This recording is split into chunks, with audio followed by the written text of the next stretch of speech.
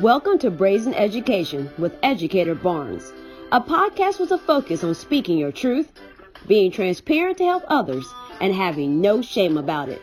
Because we can't move forward until the truth is known.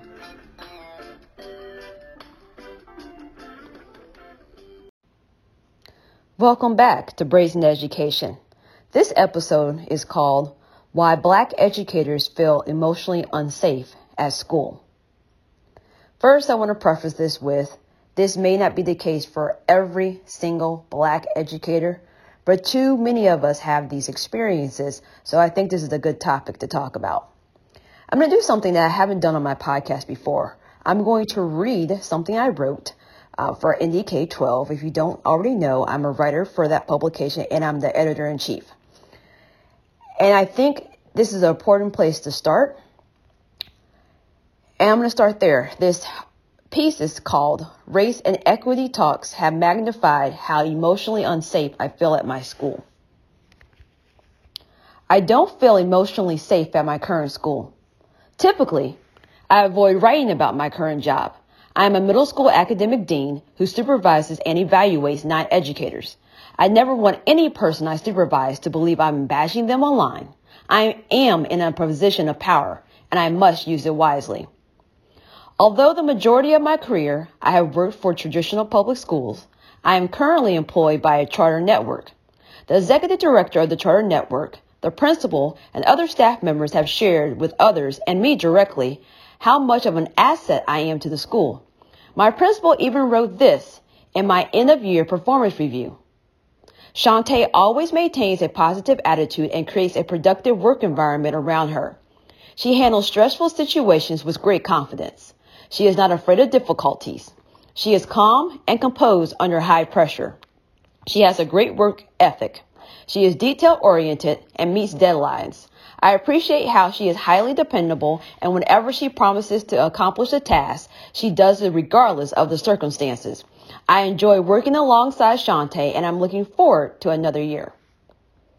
When I read these words, I was equally filled with joy and sadness. I was happy because I work hard to be the best at every school where I am employed. I believe students deserve a high level of excellence from the administrators and teachers who serve them. I was sad because stressful situations and difficulties include bullying, harassment, racism, and microaggressions. Let me be direct about the bullying and harassment. A colleague admitted doing that to me, so that's not my words. Despite it all, I have chosen to remain calm. Despite it all, I have pushed through and completed tasks. My internal voice said, Shantae, you are here to serve the kids. It's hard to work with people when you don't trust them or feel emotionally safe around them. I assert that too many Black people have learned to play the game of enduring emotionally unsafe environments peacefully so they won't be seen as a threat or have consequences that show up in a performance review. It's important to me to have an excellent performance review and to be seen in a good light by my principal. I did not want to be the source of complaints, and I wanted to show that I can handle it all. But I am emotionally exhausted. Now, George Floyd's murder has forced Americans into conversations about racism against Black people. First came the statements of solidarity with the Black community. Now, organizations are having race and equity talks. The executive director of my charter organization is having a listening tour this entire week. I attended the first session earlier in the week. The staff members who attended were Black and Latino. No white staff members attended. This was an opportunity to share our thoughts. I was angry the entire time. I did not feel safe the entire time. I only shared a fraction of what I wanted to say. The fraction I shared prompted an apology email from the executive director to me and an invitation to help with the work to make the school a better place. However, I don't know if I have it in me to help. A few points that I have shared before this school year, and nothing changed. Sharing all the negative situations that have happened to me this school year put me in a situation to re-traumatize myself and relive it. Listening to other people share was emotionally taxing, even though I already knew some of their stories. I have not slept well since participating in the listening tour. And this was only the listening tour. I'm taking a risk today, writing about how I currently feel, knowing that could result in some negative ramifications. However, I need school leaders to know this process is traumatizing for Black staff members. We are being asked to share these experiences that most of us have choked down just so we can function at work. It is how we survive. Bernice King, Dr. King's daughter, recently tweeted, "Even the statement, 'Let's invite more Black people to the table,' implies ownership of the table and control of who is invited. Racism is power." Her words resonated with me. I'm humbled by the fact that I have been invited to the table many times. Too often, I learn I have no power. The table is nothing more than the opportunity to check a box to claim issues are being addressed. If I'm going to potentially put myself through trauma, stress, and backlash, because we all know race and equity work comes with backlash, I want to at least have the power to make a change. Beneath my calmness, a fire is raging. I want to believe I'll keep a lid on it and stay professional. The current climate of America is a pressure cooker. And writer James Baldwin said, "To be a Negro in this country and to be relatively conscious is to be enraged almost all the time." Some people fear Black people, but angry Black people are the most feared. We should be angry. We deserve to be angry.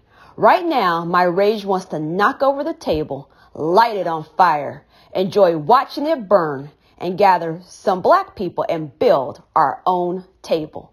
Where can Black people be safe? We can't be safe at home, in public, or at work. We definitely are not safe at someone else's table. School leaders engaging in race and equity work need to know it will be hard.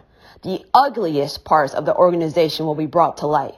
The school leader would either be guilty of participating in the harm or allowing it to thrive.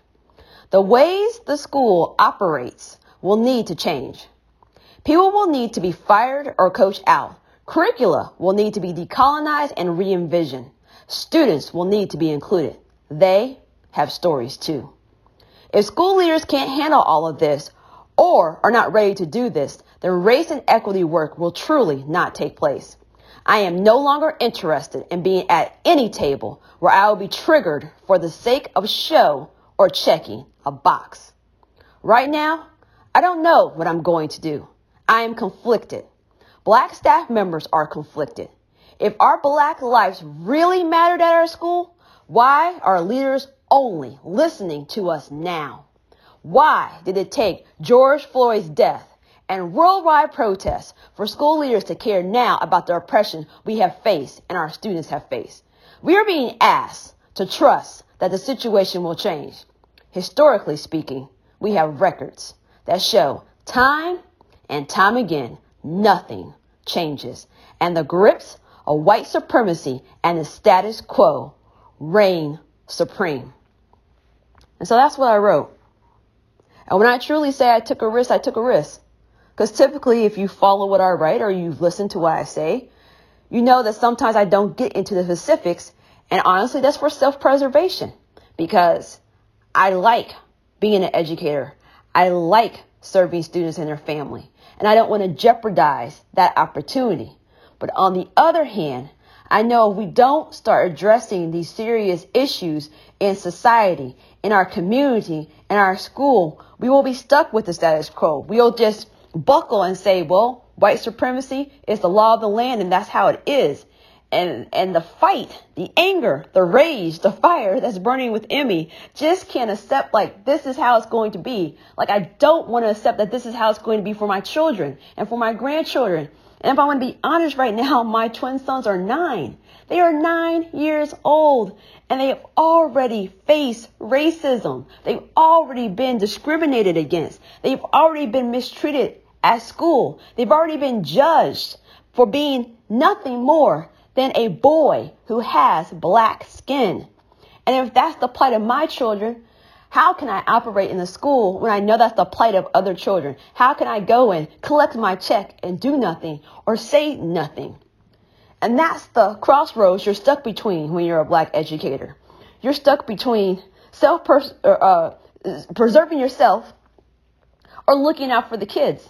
And you say to yourself, I took this oath. When I decided to become an educator, when I decided to get this job, I'm doing it because I love children. I want them to learn. And if I'm silent, then I'm saying that's okay, because silence is violence. Silence is being complicit. Silence is saying, I'm okay with it. But at the same time, I'm tired. I'm exhausted. I'm mentally worn out.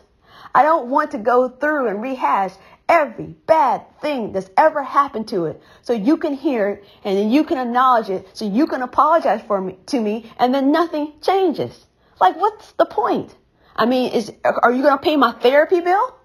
Because real talk, a lot of us need to be in therapy right now. And I've been really transparent about the fact that I've been in therapy before.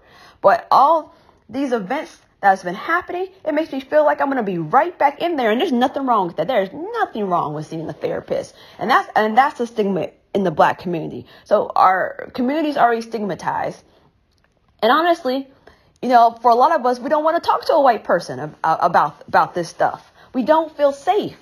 And so you want to have these conversations, but even in a conversation, we don't feel safe, because we know about this whole crab in the bucket syndrome. We know that some Black people, for the sake of preserving themselves, will throw you under the damn bus so they can stay on top. So if I get too honest, somebody who looks like me may stab me in the back. If I get too honest, then I got the other people, and that person could be white. That person could be Latino. And I've shared across my social media, and I appreciate these people. I shared a piece about Asians and how they need to combat anti-Black racism. I shared a piece about Latinos and how they need to combat anti-Black racism. So a lot of times when we have these conversations, we get caught up in the white-Black thing. But when you're Black, you have felt the boot on your neck from people who don't look like you, and not just white folks.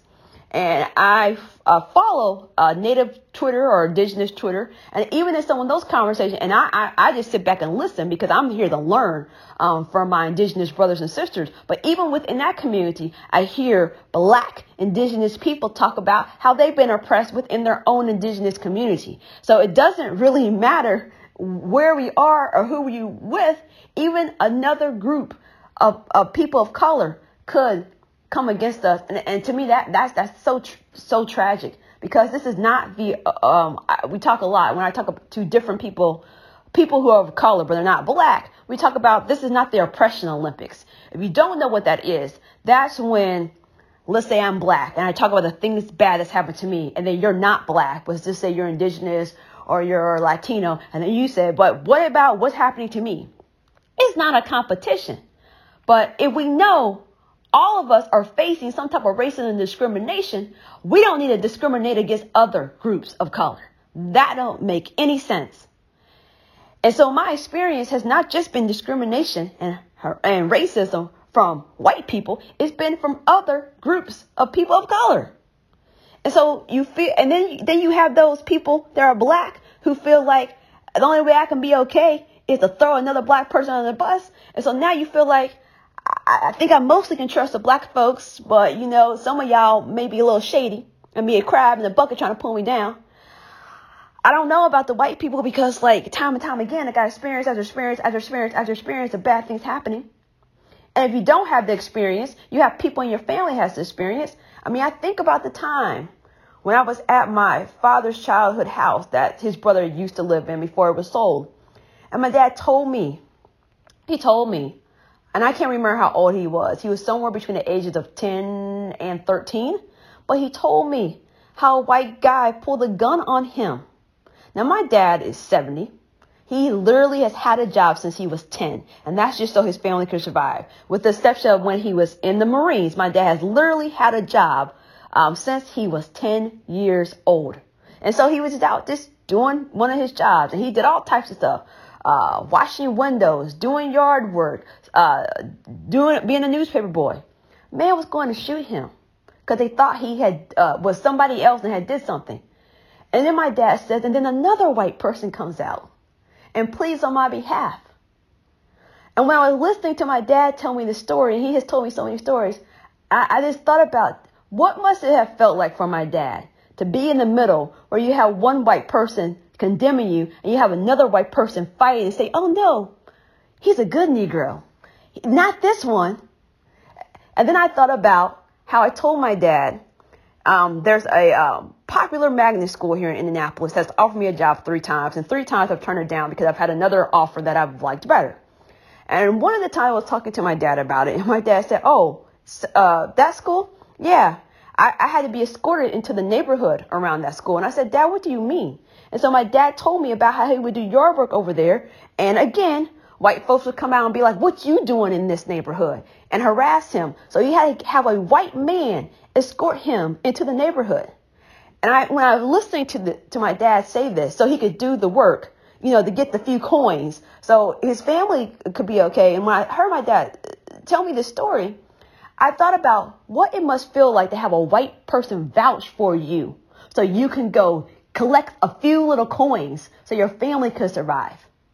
And so those are my father's experiences. I'm not talking about my grandparents or my great grandparents. I'm talking about my dad, who is still alive and walking this earth. And you probably say, well, Shante, that's so horrible. But see, when you're a black parent, your job is to inform your kids of the experiences you've had. And I won't share some of the stuff that my dad shared about his work and his job, but he shared time and time again about some experiences so I could be prepared to walk into the workplace knowing that this is probably going to happen. But I still walked in. I walked in year 1 optimistic, saying, you know what? We're in the 2000s because I started teaching in 2006. We're in the 2000s. I know my dad said these bad things happen to him. These things won't happen to me at my job. I won't get discriminated at my job because we are so far advanced. Year 1, I got called an affirmative action hire. Year 1, I was told that I stole a job from a white person. I stole the job. That's how my career started. And every single school year, I can tell you something that has happened that I would classify as a microaggression, racism, harassment, or bullying. Every single year of my 14-year career, I have a story. And anyone who knows me knows that I'm very introverted, believe it or not. Even this school year, we took a personality test. And on my personality test, it came out that I was 90% introverted. And I was really shocked at that number because honestly, I thought it would come up at 95 or something. But I'm not shy. When I'm in big, large gatherings, I don't talk much. And some of you who have met me in person, because it's kind of weird. It's like, oh, hey, you write for Indy K-12. And I'm like, hey, oh, you're trying to take a selfie with me right now. This is weird. Because I'm really, really like, I just really try to hang and just be, and I'm not, I try. I'm telling you, I try. So if I look awkward, socially awkward, I am a socially awkward person. I will cop to that, and that is okay. I own the fact that sometimes I come off as a weird, quirky black woman, and I'm okay with that. I love myself. But that's the thing. I have to love myself. I have to speak words of affirmation to myself to get through at work because I know these things could happen. I know I could be in an environment. And then on top of that, so I'm in this toxic, turbulent environment and still I have to perform. And time again, I have principals say, I love working with Shante. I hope you come back next school year. You got great data with kids. You hardly send no kids out of the classroom. Man, you coach that teacher well. Time and time again. So do you know how hard it is to do all those things when you are trying to choke down negative comments that's been said to you? You're trying to choke down people trying to snitch and tattle on you about nothing. I mean, the things that people have tried to literally throw me under the bus for, and then I had to go and explain myself. Do you know how many times I had to go explain myself because some white person at my job brought up something? Oh, Shantae's using that certain novel.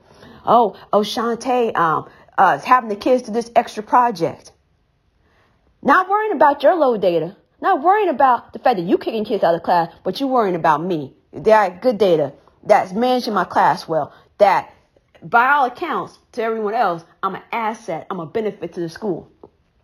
And instead of those conversations being nipped in the bud, I get brought to the carpet to explain and justify myself to appease this person that's bringing up some concerns. It's happened this school year. It's happened at previous jobs.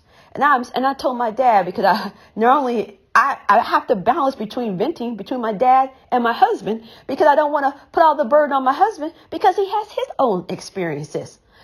What it's like to have his job. My husband's also an administrator. He's in technology. And I mean, when you're a black administrator like we are, and you are over white people, that's an interesting dynamic. So you really have to mind your P's and your Q's, and you mind your manners. Because I don't know how else to say this, because if you're too tough, then white folks start crying. And when white people start shedding tears, I don't care what you do. You look like you're guilty of something because they start crying. Now let my black little self go in and start crying. Nobody's going to care. And if you know me, I'm not one of those crying folks. And there's nothing wrong with crying. I'm not saying that. I'm just not a person that just bursts into tears. It's not what I do. I'm one of those people that kind of, I'm calm. I'm like, I'm mad. I'm normally not a crier. But you have to balance this. So I have to think about how much of the frustration do I dump on my husband and how much do I dump on my dad. So this time I decided to dump on my dad. And I said, Daddy, I am sick and I'm tired of explaining myself to people. Why do I have to keep explaining myself? I'm tired of it. And my dad says something to the effect of, that's just how it is. They think they can ask you anything at any time. They feel like they have the right to demand that of you. That's the system. That's white supremacy. When any time they can bring you to the carpet and ask you to justify your action, even if there's no justification for it. But if someone else is actually doing something, actually doing harm, well, you get that which is a long way for they about to walk around the bush the long way and explain how they're not going to do anything. And, why don't you just keep to yourself and keep doing a good job? I mean, I am so tired of being your token good Negro. I'm so tired of being that. Throughout my career, I've been the only black English teacher in the department. I've been the only black English language learner teacher for the whole district. Only black librarian for the whole district. And even at my school, my principal's biracial. She's black and white. But I would consider myself the only black administrator at my school because I see my principal as biracial. And so when you're in those spaces, when you're the only, you're going to come to the table with ideas that potentially are going to be different. And you know how you're going to be met. And because you know all these things, you're like, I have to be the best. I have to show black excellence because I don't want anybody to think that I was only hired because of my skin color. I have to prove time and time and time again. And then they say, Shantae, I'll pat you on the back. Shantae, you're so great. You're so good with the kids. Oh, I like how you did this. And it's just like, that's all I am to you. I'm just a token. I'm just a trophy. I'm your little black person that you can just kick out here and say, look how great Shantae is. We got diversity here. And look, and our diversity even gets results. That's how I've been made to feel. And I'm tired. And I started my summer break this week. And you would think I would be relaxing, chilling, enjoying myself. But I've been drained. I've been stressed. I have had sleepless nights. And on top of that, I mentor other educators. And many of them are black, not all of them. And so on top of that, I'm listening to their stories. And I listen because as much as I need to be able to dump to someone, I know they need to be able to dump to someone.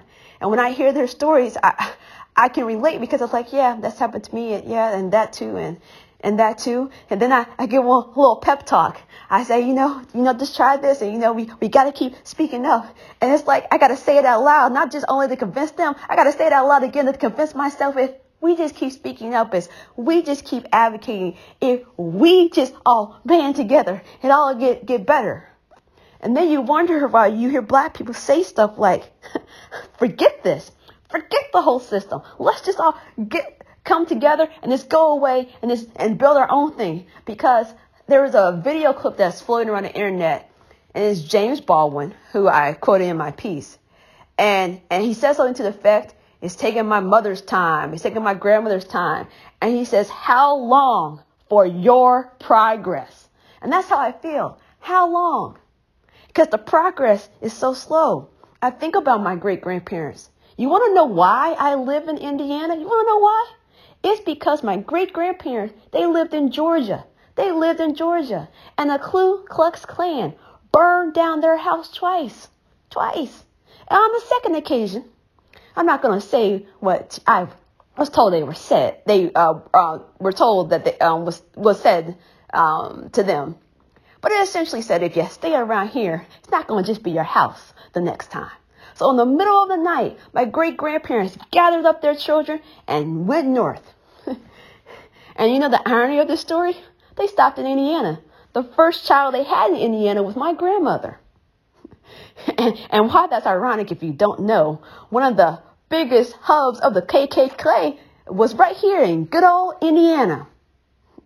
And so that's where my family landed. That's why we're here up in the north, because they were escaping terror. So I'm supposed to be happy that in 2020, at least the Ku Klux Klan hasn't burned down my house. So when I hear James Baldwin, when I hear that clip and he says, how long for your progress? I felt every single word that man was saying, because if this is the progress, is that, oh, the KKK is not putting a cross in my yard and not burning down my house. They're saying they're going to burn me and my kids alive. It must be great. Shantae, you got a good job. You were able to go to college, because my great grandparents couldn't read. And my sons, both of my sons are published authors. My dad said to me, my grandparents couldn't read, but my grandsons are published authors. Is that the bar for progress right now? Because I want more. I want more. And so right now, as I wrap this up, I can't tell you what I want to do. All I can tell you right now is I'm mad. I'm angry. I'm upset. And I'm tired of feeling like this, but I can't escape it. It's on Twitter. It's on LinkedIn. It's on Facebook. It's on Instagram. It's on the TV. If I call my parents, they're talking about it. My friends are talking about it. The race, the conversation is right there in my face. And I can't look away. I can't escape. I can't choose to opt out, because I'm raising black sons. So they got to be informed. That's why we sat there and watched the Sesame Street town hall about racism. And even that made me have a conversation I didn't want to have. I'm like, this is Sesame Street. We can watch it. But they showed the protest, and my son says, Mom, that sign does not belong in a protest. Can they explain what a protest is, why people would protest?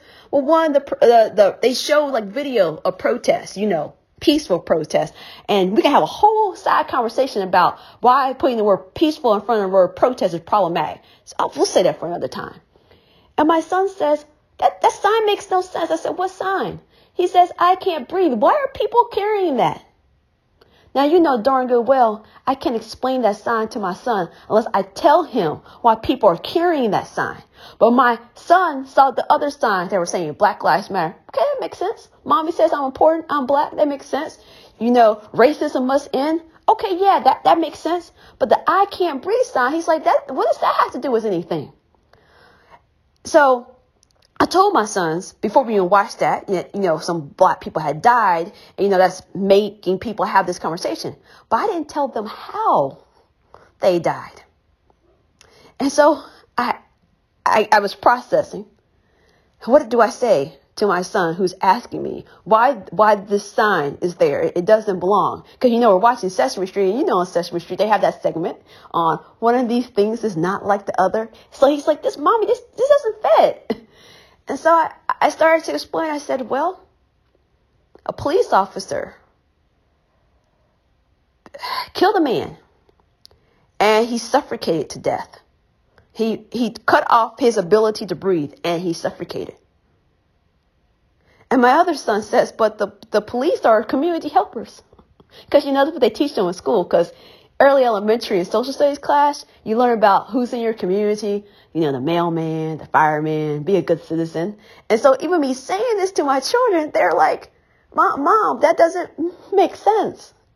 And so I can't opt out of this conversation because I can't have my sons be naive and be out in the world and think everything's happy-go-lucky.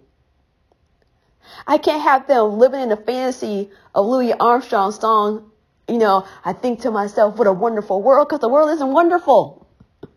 That's all a facade. So I had to explain to my 9-year-old sons that the people that are supposed to protect and serve us murdered one of us while the video camera was rolling.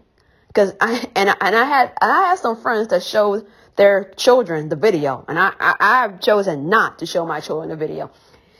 It's bad enough I have to have the conversation. I don't need to traumatize them for letting them watch 8 minutes and 46 seconds of someone's life being snuffed out.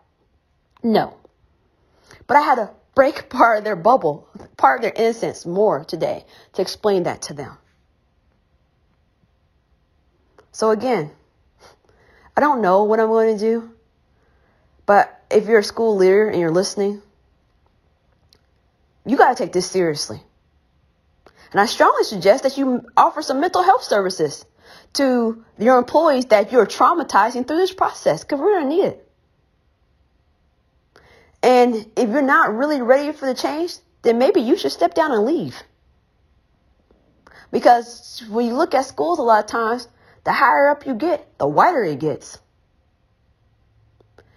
And a lot of the people at the top are maintaining the status quo. They're allowing white supremacy to reign. And so I wish at the end of this podcast, I had a sweet little message for you guys. I wish I could offer you some words of hope. So I'll go back to what my grandmother used to tell me. She would say this simply when she got up each day. She says, I thank the Lord for giving me one more day on the earth. I got breath in my body, and I gotta get another chance. So I'll leave you with that. I got another chance. I don't know what's going to happen with my chance. I don't know if I'll get another chance, because that's the reality of being black in America. You don't know how many more chances you're going to get. You don't know if you'll get to die at a naturally old, ripe age. You don't know. But as long as I have life, and as long as I wake up the next day, it's an opportunity. It's a possibility that something might change. And that's the thing I have to hold on to today to keep me moving forward. Because if I don't have that, I'm nothing but a ball of rage. And we already know what anger can do. It can be destructive. And I want my anger to be constructive. And the only way it can be constructive if I couple it with there's a possibility that it might get better. Thanks for listening.